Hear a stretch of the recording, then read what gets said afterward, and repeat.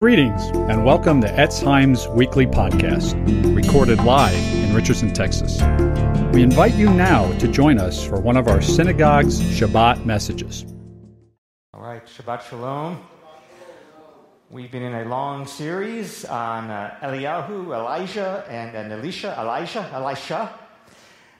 Today we're going to finish the story of Naaman that we started last week from 2 Kings chapter 5. So turn with me, if you will. We have it on the overhead as well.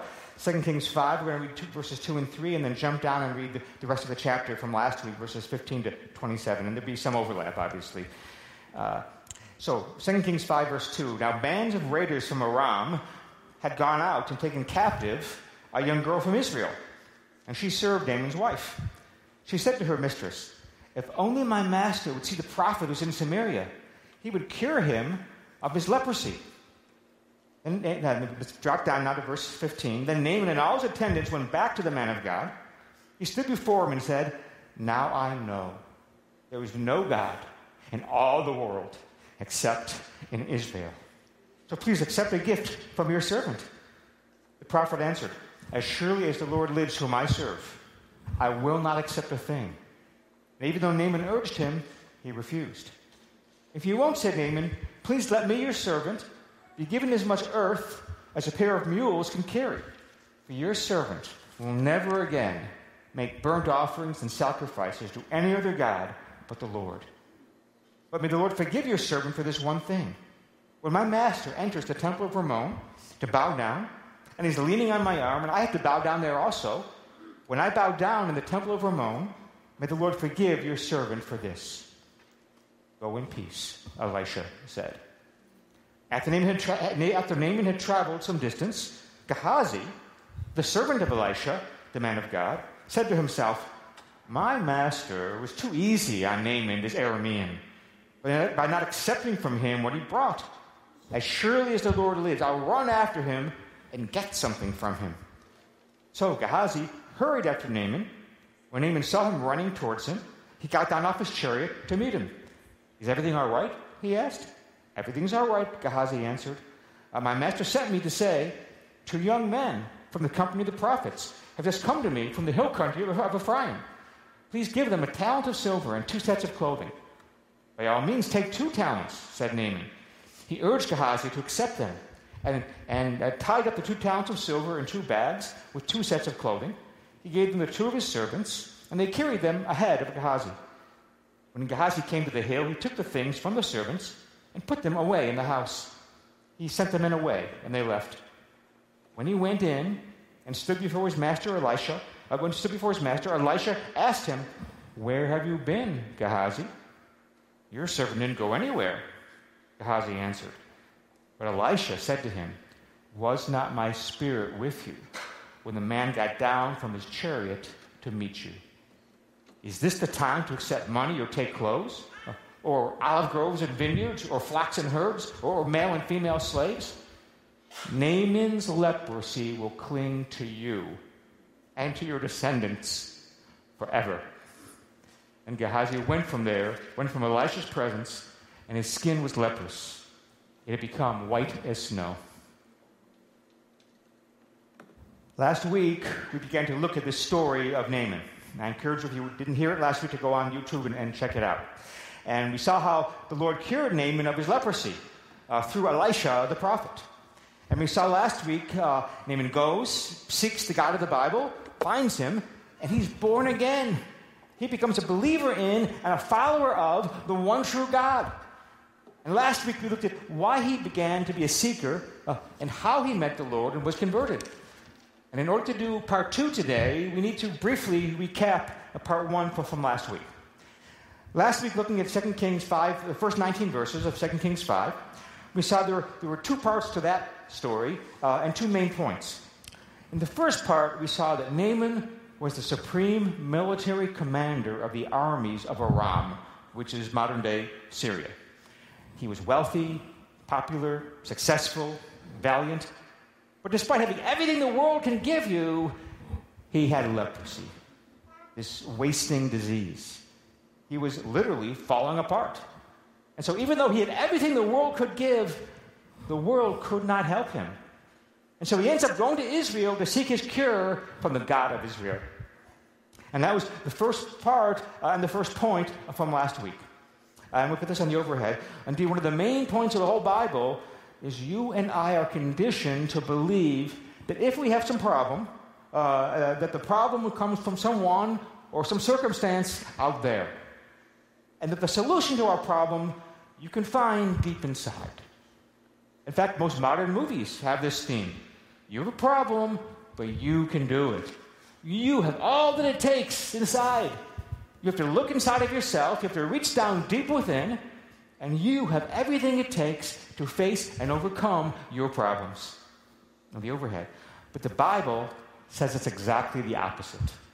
The problems are not from out there, and the solutions are not from in here. No, your biggest problems are from within you. Your biggest problems are your sinful, selfish heart, your pride, your fallen, unregenerate spirit, and the overhead. And the only solution is for you to go outside of yourself to Yeshua the Messiah. You get the spiritual rebirth and intervention and salvation and transformation of God. And unless you make this switch from wrongly thinking my problems are outside and my solution is within, to rightly realizing my problems are within, the problem with the world is me, and the solution is from without, outside of myself, in the Lord, unless and until you come to that realization, you cannot be redeemed or rescued and set free and regenerated into a new creation in Messiah Yeshua. Until you come to this paradigm shift, you cannot meet God. Now, in the second part of our passage from last week, Naaman, he goes to Israel, and he takes with him this letter from his king, and a ton of money, and a readiness to do a great deed.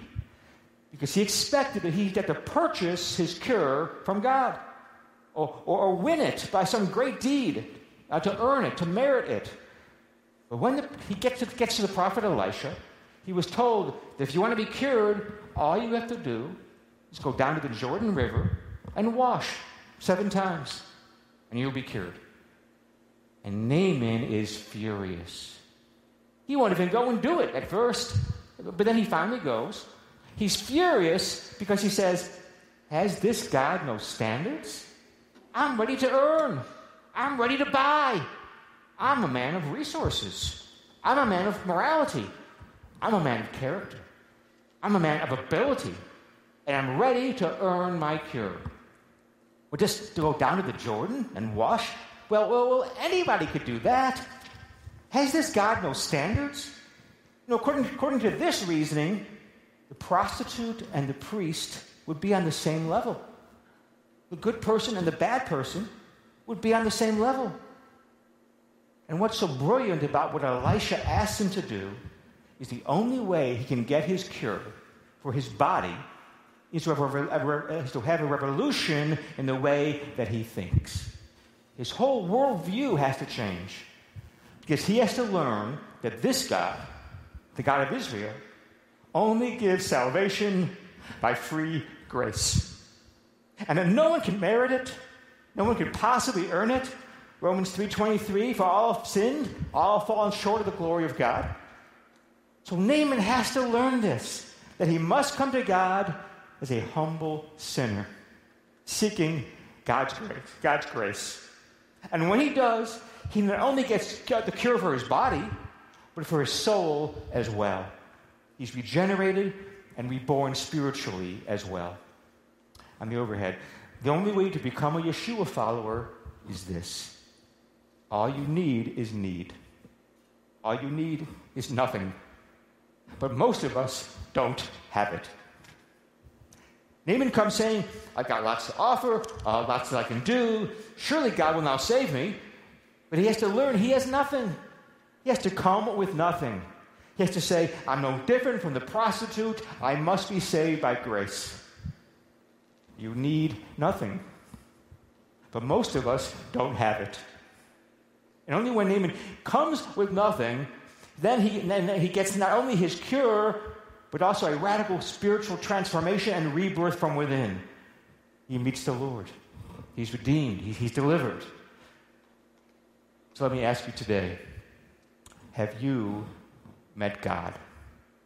Have you really met him? And if you say, well, I'm listening to this drash, aren't I?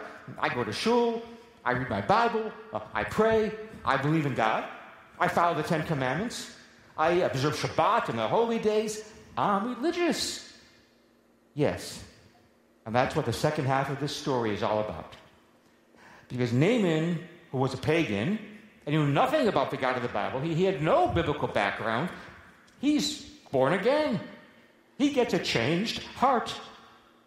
But Gehazi, who lives with the prophet Elisha, who's like the apprentice to the prophet, who lives at the heart of Israel's biblical religion, probably knew the Bible inside and out, to put this on the overhead, he doesn't have a changed heart. Naaman, with no religious background, meets God. Gehazi, with extensive religious background, misses God. So how do you know you're not missing God? Have you met him? That's what we're going to look at today. So we're going to look at these three things. Number one, the marks of a man who's met God. That's Naaman. Number two, the marks of a man who, in spite of all his religious background, misses God. Gehazi. And number three, how can you be sure to meet and not to miss God? So first, what are the marks of someone who's had a real encounter with the living God? You see this in 2 Kings 5, verses 15 to 18. So Naaman's cured. He comes back to Elisha.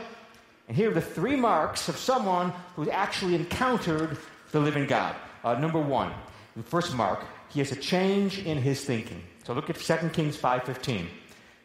Then Naaman and all his attendants went back to the man of God, back to Elisha, stood before him and said, "Now I know. There's no God in all the world except in Israel. Now I know there's no God in the whole universe except the God of Israel."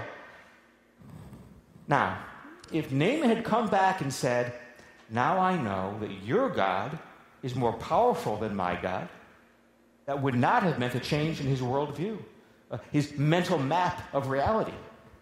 Because at the time, everyone in the world was a pluralist, except, of course, Israel. Outside of Israel, everyone believed there were many gods. Every nation, every city, every region had their own local gods. The world was polytheistic and pluralistic. And it was okay for you to have your gods and for me to have mine. And when I went to visit your city, I pay homage to your local gods. No problem.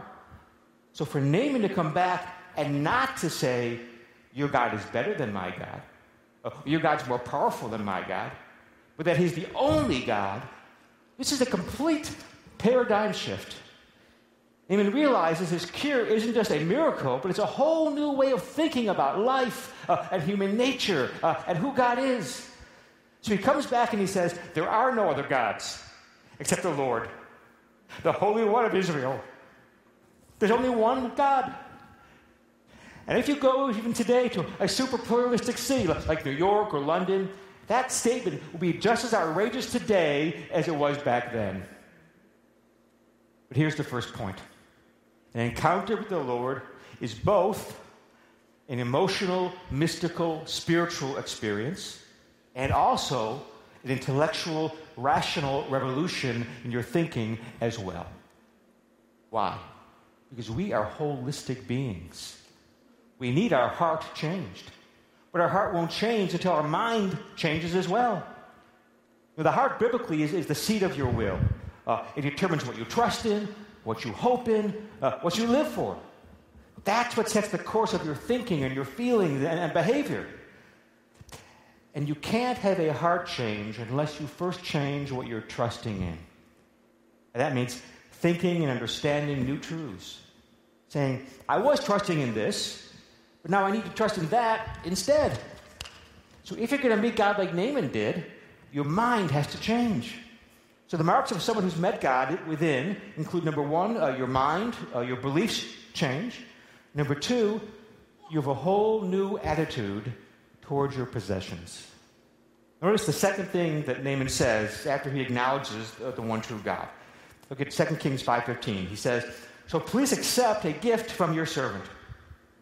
And remember, Naaman had come to Israel with 10 talents of silver, 6,000 shekels of gold, 10 sets of clothing. And in today's currency, there would be an enormous amount, at least millions, if not more, in today's money. And he was ready to give it all away for his cure. But now he gets the cure for free, right? It's free. He didn't have to pay a penny for it.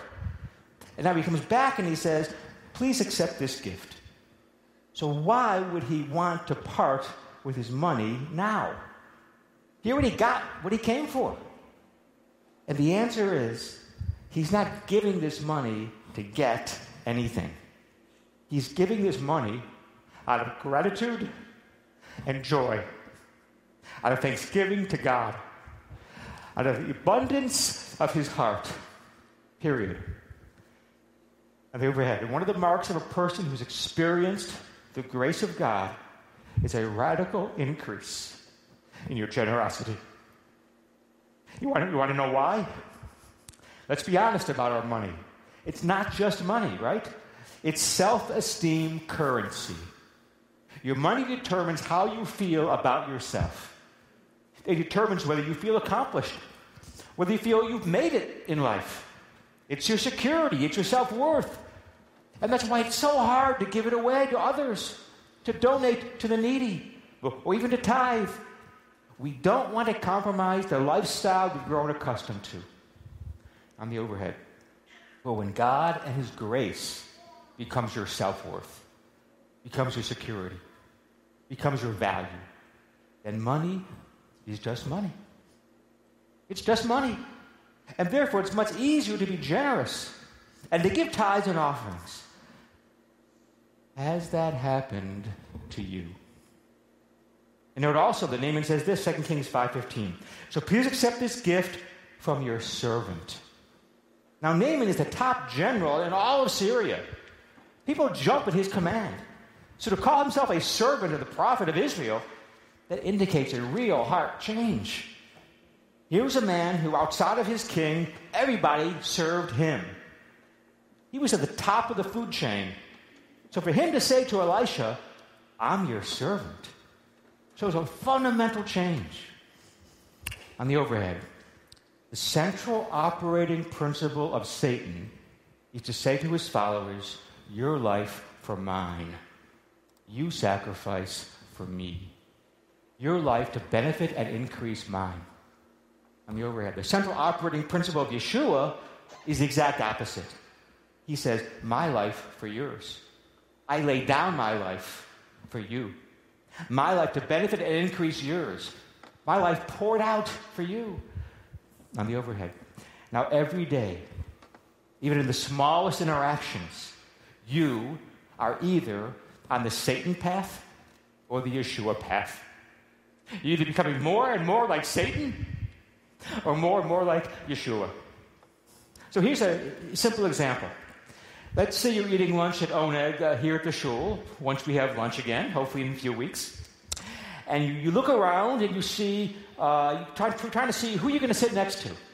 And you say, wow, that person over there, he could potentially open some doors for me. That's an important, prestigious person. And over there is someone who you think to yourself, I'll get nothing out of him. And therefore, you go and sit with the first person and not the second.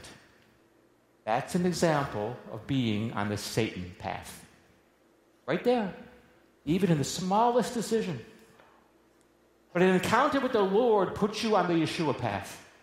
It makes you realize that everything you have is a gift of grace. And suddenly, you feel rich.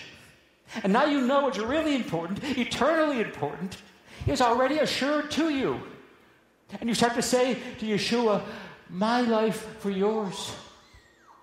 So the marks of a true life-changing encounter with God are what we see in Naaman here in this passage are number one, revolutionary new biblical beliefs. Number two, radical generosity. And number three, God becomes central to your life. Every part of your life. Look what Naaman says to Elisha, 2 Kings 5, 17 to 19. Please let me, your servant, be given now as much earth as a pair of mules can carry, for your servant will never again make burnt offerings. Sorry about that. Make burnt offerings and sacrifices to any other god but the Lord. But may the Lord forgive your servant for this one thing. When my master enters the temple of Rimmon to bow down, he's leaning on my arm, and I have to bow down also. When I bow down in the temple of Rimmon, may the Lord forgive your servant for this. Go in peace, Elisha says. Now, what's going on here? First, notice what Naaman does not say. He doesn't say, "Oh, Elijah, can I please stay here with you? I don't want to go back to all those filthy pagans. I just want to hang out with the good, pure people. I want nothing to do with those dirty heathen anymore." Does he do that? No. He goes right back into his life. His life in Syria. In his life in Syria, he's probably the equivalent of being like the prime minister, just under the king. Because the temple of Rimmon was the central temple of the main god of Syria at the time. And the god Rimmon was seen as sort of a deification of the nation, an extension of the nation. So all the great ceremonies of state happened there. And the king would go in and sit in state in the temple. And whoever was the one privileged with escorting him into the temple would have been his prime minister, his second in command. So here's Naaman saying, I'm going back to my job. So he's not withdrawing from the world. He's not saying, I want nothing to do with these wicked pagans. I want to stay and live with Elisha or go to some monastery or to some commune. No. But he's also not saying, when I go back, I'll just keep my faith private. Religion, that should be kept private. It's just to give you your own inner peace and contentment. It's not for one's public life. No, he's not saying that at all. Because he's purposely doing a very public act. He's doing something that would have been recognizable to all those around him. He's saying, I'm going to let the whole world know that even though I've come back to Syria, I worship the God of Israel. I'm going to be showing everyone that because every time I kneel down, I'm going to first be putting some of this dirt from Israel down below me when I kneel, at which I'll be declaring that I'm kneeling down to the God of Israel. And if you read the commentators, all the commentators say this is what everyone would have realized and understood what this act meant. And therefore, what Naaman is saying is, when I go into the temple, into the ceremony of state, these official public events, I'm going to be letting everybody know that even though I love my country, I do not worship their gods. I worship only one true God, the God of Israel. So Naaman, he goes back into his secular life, his secular job, but in doing so, he's now publicly identifying as a believer in the Lord. And as a believer, the Lord now becomes central to every part of his life. Nothing is walled off. Nothing is exempt. And when Naaman asks Elijah if he's doing it right, Elijah says, yeah, that works. Go in peace. So Naaman does not withdraw from the world or his secular job or his responsibilities, no. He goes back into the very center of it. But he's going now to be salt and light there. He's going to have God at the center of his life and publicly live for the Lord in every aspect of his life. You know, I became a believer back in college. I was involved in various campus ministries. And we were sort of living in a bubble there on campus. And so one of the challenges was always when we went back home for the summer. How would we continue in our faith back home? And many students fell into one of these two extremes. Some of the students went back fanatical and belligerent. I'm born again. Why aren't you? You know, you're not a true believer. Look at all those sins you're doing. All those sins that I used to do, of course, but I no longer do. So turn or burn. And these people were offensive and obnoxious and completely ineffective in positively influencing anyone. But then some students went to the other extreme. They hid their faith at home. They would not go to church or Messianic synagogue at home. They only went to public worship services on the college campus. They said, well, if I get up on Sunday morning to go to church, if I get up on Saturday morning to go to Messianic synagogue, my family's going to say, what's wrong with you? Have you become some kind of religious fanatic? And I don't want that kind of attack or criticism, so I'm going to keep my faith to myself at home. I will keep it private and secret. And both extremes are wrong. What Naaman is saying is that the gospel radically transforms you. It humbles you because you know you're just a sinner saved by God's grace. And so therefore you don't condemn or look down your nose at anybody else, like in the first student example. And at the same time, the gospel gives you courage. So you don't care what other people think about you. And you're not going to hide your faith under your light under a bushel, as in the second student example. And when you combine this humility with this courage, you get a beautiful gospel balance. You publicly identify and live as a Yeshua follower in every area of your life. But at the same time, you're not being belligerent or offensive or obnoxious to others. You'll go back into the various aspects of your life, but like Naaman, you now have the Lord at the center of your life. And Elisha says to Naaman, go in peace. So let me ask you, do you have this gospel balance? Are you living it at home and at work and at school and at the gym and everywhere you go?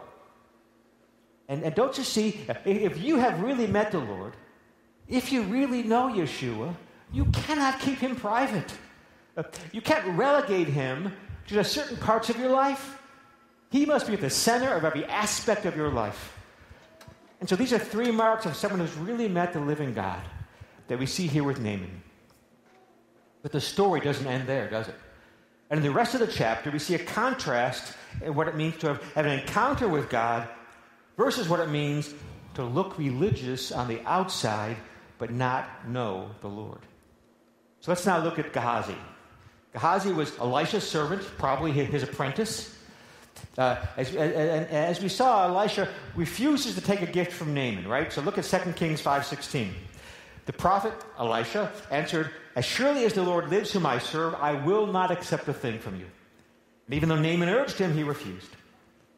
Now, by the way, it's not wrong for a minister to receive a gift for their ministry. But notice what Elisha says at the end of the story when he's reprimanding Gehazi. Look at verse 26. Elisha says, is this the time to take money or accept clothes? Or olive groves and vineyards? Or flocks and herds? Or male and female slaves? Is this the time?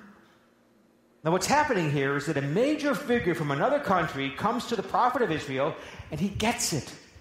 He sees the truth of who God is. He experiences the grace of God. This is astonishing. And now he's going back to Syria and will bear witness to that. And because Elisha is trying to communicate to Naaman the truth of the gospel, that salvation is purely by free grace, he wants nothing to muddy those waters. Nothing. It's got to be totally clear to Naaman and totally clear to everyone else who's looking at this. You cannot buy the salvation of God. Now Naaman's offer was an enormous amount of money. Probably would have made Elisha the richest person in Israel. He was walking away from more money than you and I would ever make in a lifetime.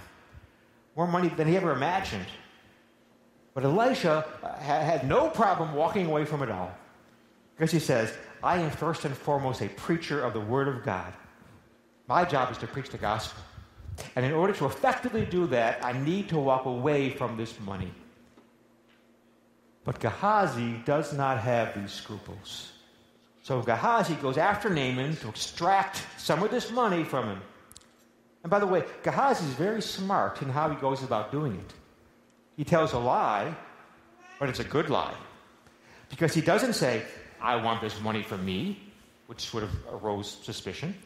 And he also doesn't say, I want it for my master Elisha. My master's changed his mind, which would not have been credible. Nor does he ask for all of it, but only for a part. These impoverished yeshiva students, these young prophets in training from up in the hill country. So Gehazi, he's very crafty. And he gets the money, and he brings it back. But Elisha knows and judges him. And most of all, God judges him. he becomes the leper that Naaman was. Now, how does Gehazi bring himself to do this evil deed? Look at first it says this, 2 Kings 5, verse 20. My master was too easy on Naaman, this Aramean, by not accepting from him what he brought. As surely as the Lord lives, I'll run after him and get something from him. So first, note that Gehazi notes that Naaman is an Aramean, a Syrian. He brings up his race. He calls him this Aramean. He looks down his nose at him because of his race. And in his mind, this gives him a warrant to exploit him and get whatever he can from him. So here's the first contrast. Everything that God does to bring Naaman to himself humbles him. Naaman, even to get to Israel, had to overcome his prejudice against people from another race. And to get his healing, Naaman also had to overcome his prejudice against people of another faith. And everything that God allows to happen to Naaman was to get rid of his self-righteousness, get rid of his pride, bring him down, humble him. And yet now here's Gehazi. He's looking down on others. He's self-righteous. He's imperious. He's incredibly proud. He's filled with religious and spiritual pride. And that leads to the other contrast with Naaman. Naaman is a pagan, right? Naaman knows nothing about the Bible. But Gehazi was a very religious person. He knew the Bible backwards and forwards, inside and out. He heard the Word of God proclaimed all the time. He sat at the feet of one of the greatest prophets of Israel. And yet what happened? He's on the Satan path. He's on the path of Satan. He's on the Satan path because he says this. He says, how can I use this person? How can I exploit this person? Here's a religious man who's on the Satan path, not the Yeshua path. And this shows us, put this in the overhead, this shows us that the grace of God makes you a better person, but religion, without the grace of God, can make you a worse person than if you had no religion at all. And that's the main point of the second half of this chapter. Now, people ask, is God making Gehazi a leper going too far? Is that going overboard? No, not at all. Let me explain. There's lots of things wrong with this world, right? There's lots of people walking around with incredibly ugly souls. They're cruel.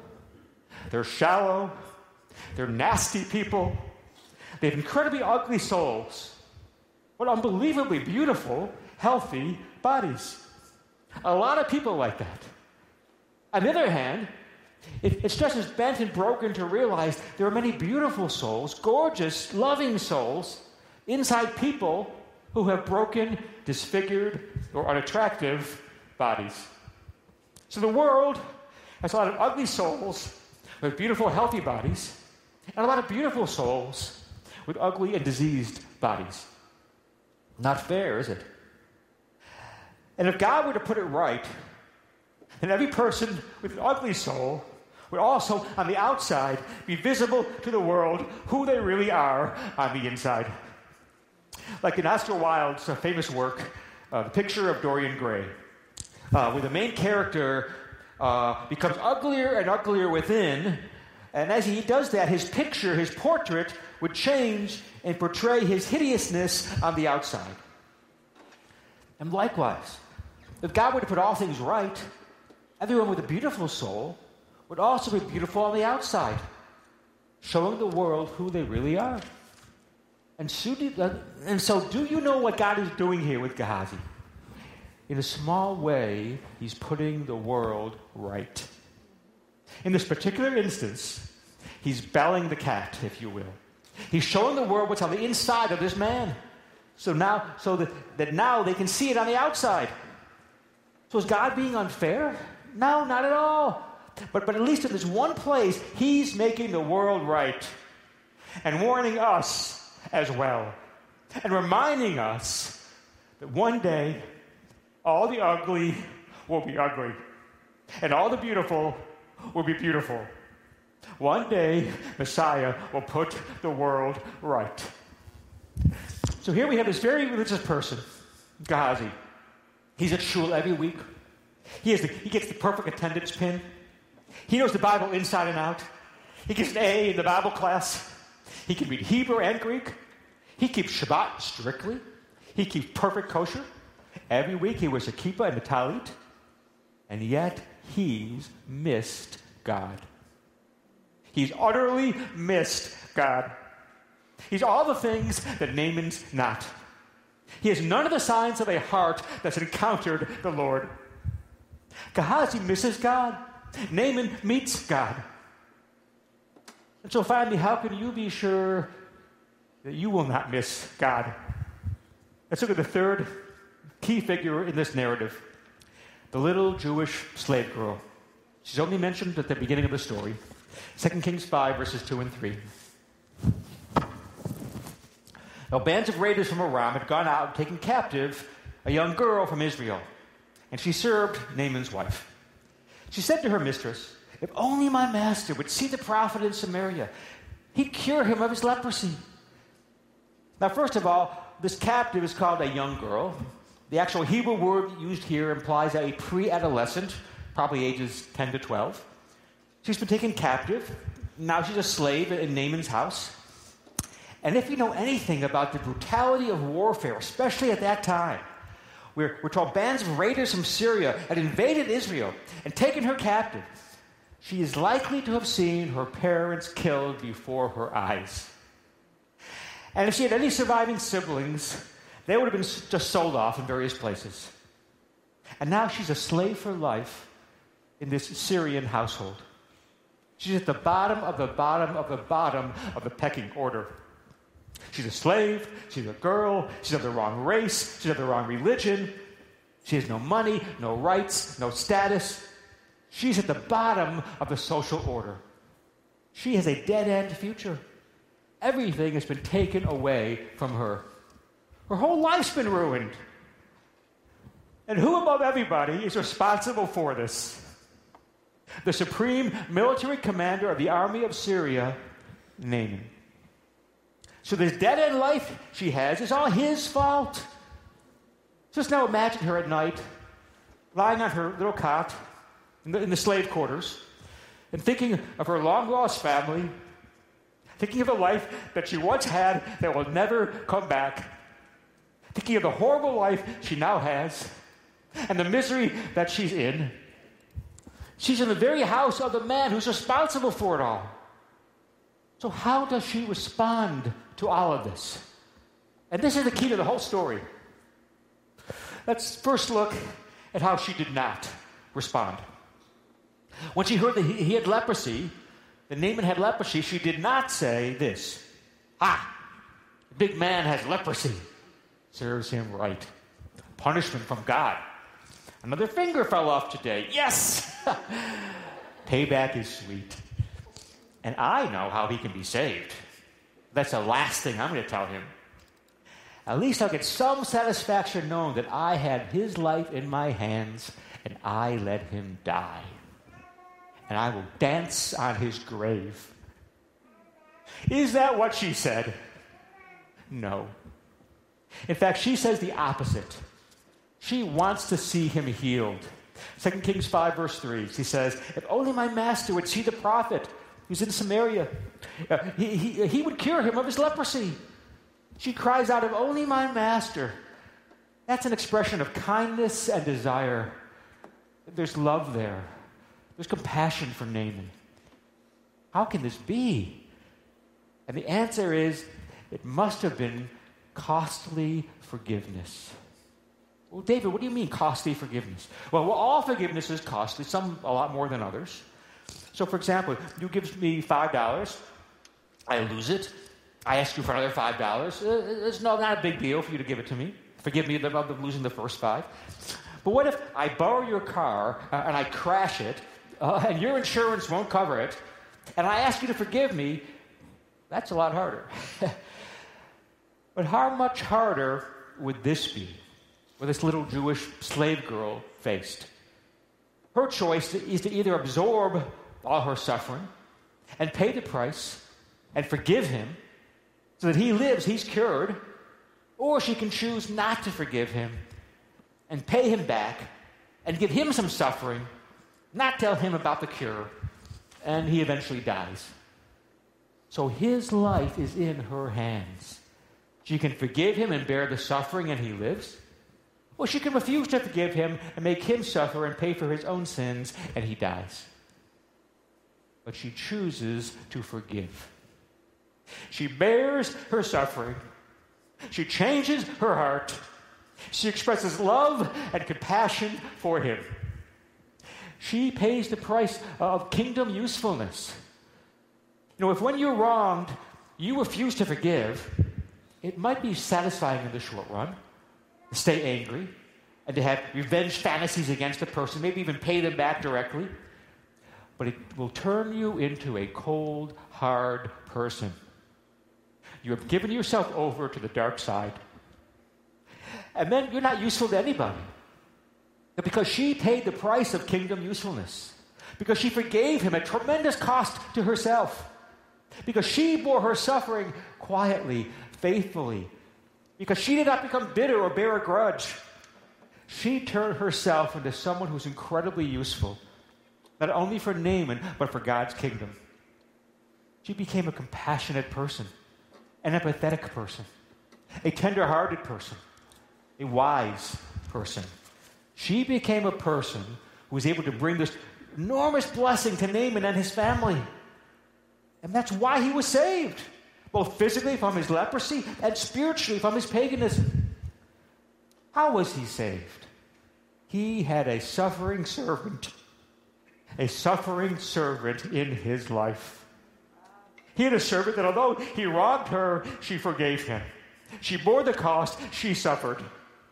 And then he believed her word. And he was saved. That's why he met God. And you have a suffering servant available to you as well. The ultimate suffering servant. The one to whom this little girl points. Yeshua the Messiah. He also was separated from his Father. He came to earth in exile, if you will, from his heavenly house.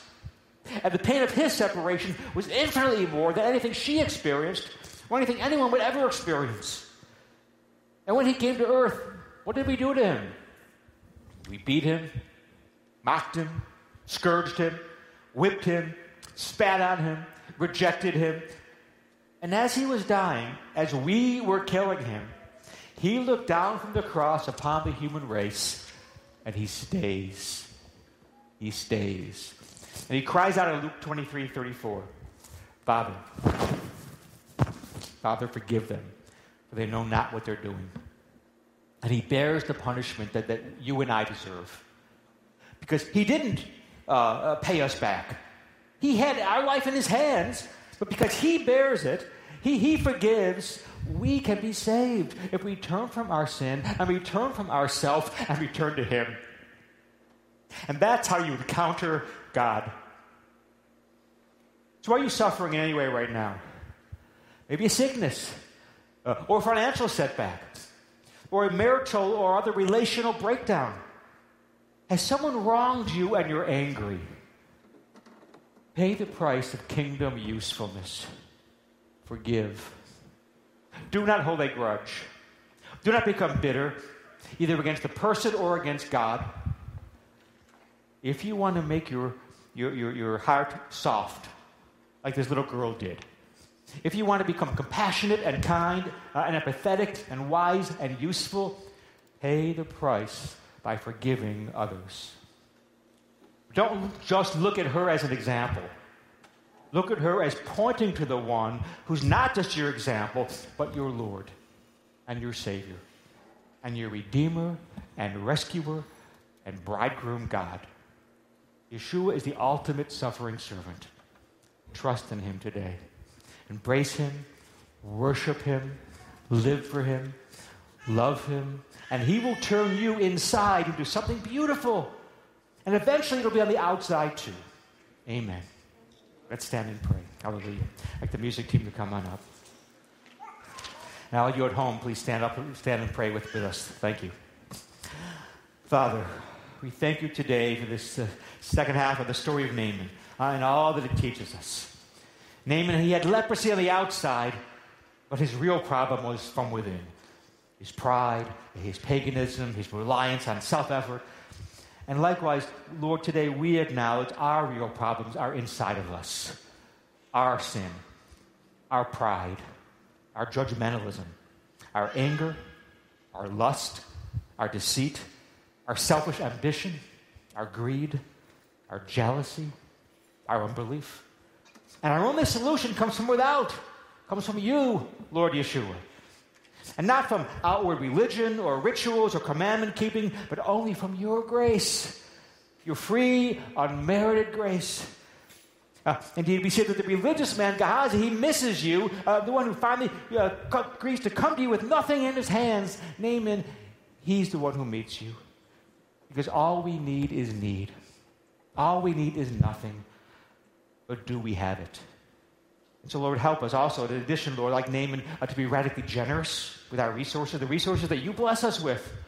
Help us get our self-worth and our identity and our security from you, Yeshua, and not from our money. Help us to be generous with our tithes and offerings and not to rob you. Help us to give the joy and gratitude for all you've done for us. And help each one of us, Lord, in every area of our life, with my work, my school, my athletics, my home, my marriage, my relationships, my entertainment, my speech, my thought life. In every area, Lord, to say, my life for you. I want my whole life to be poured out as a sacrificial offering to you, Lord Yeshua. I pray this all in your name, B'Shem Yeshua. Amen. Shabbat Shalom.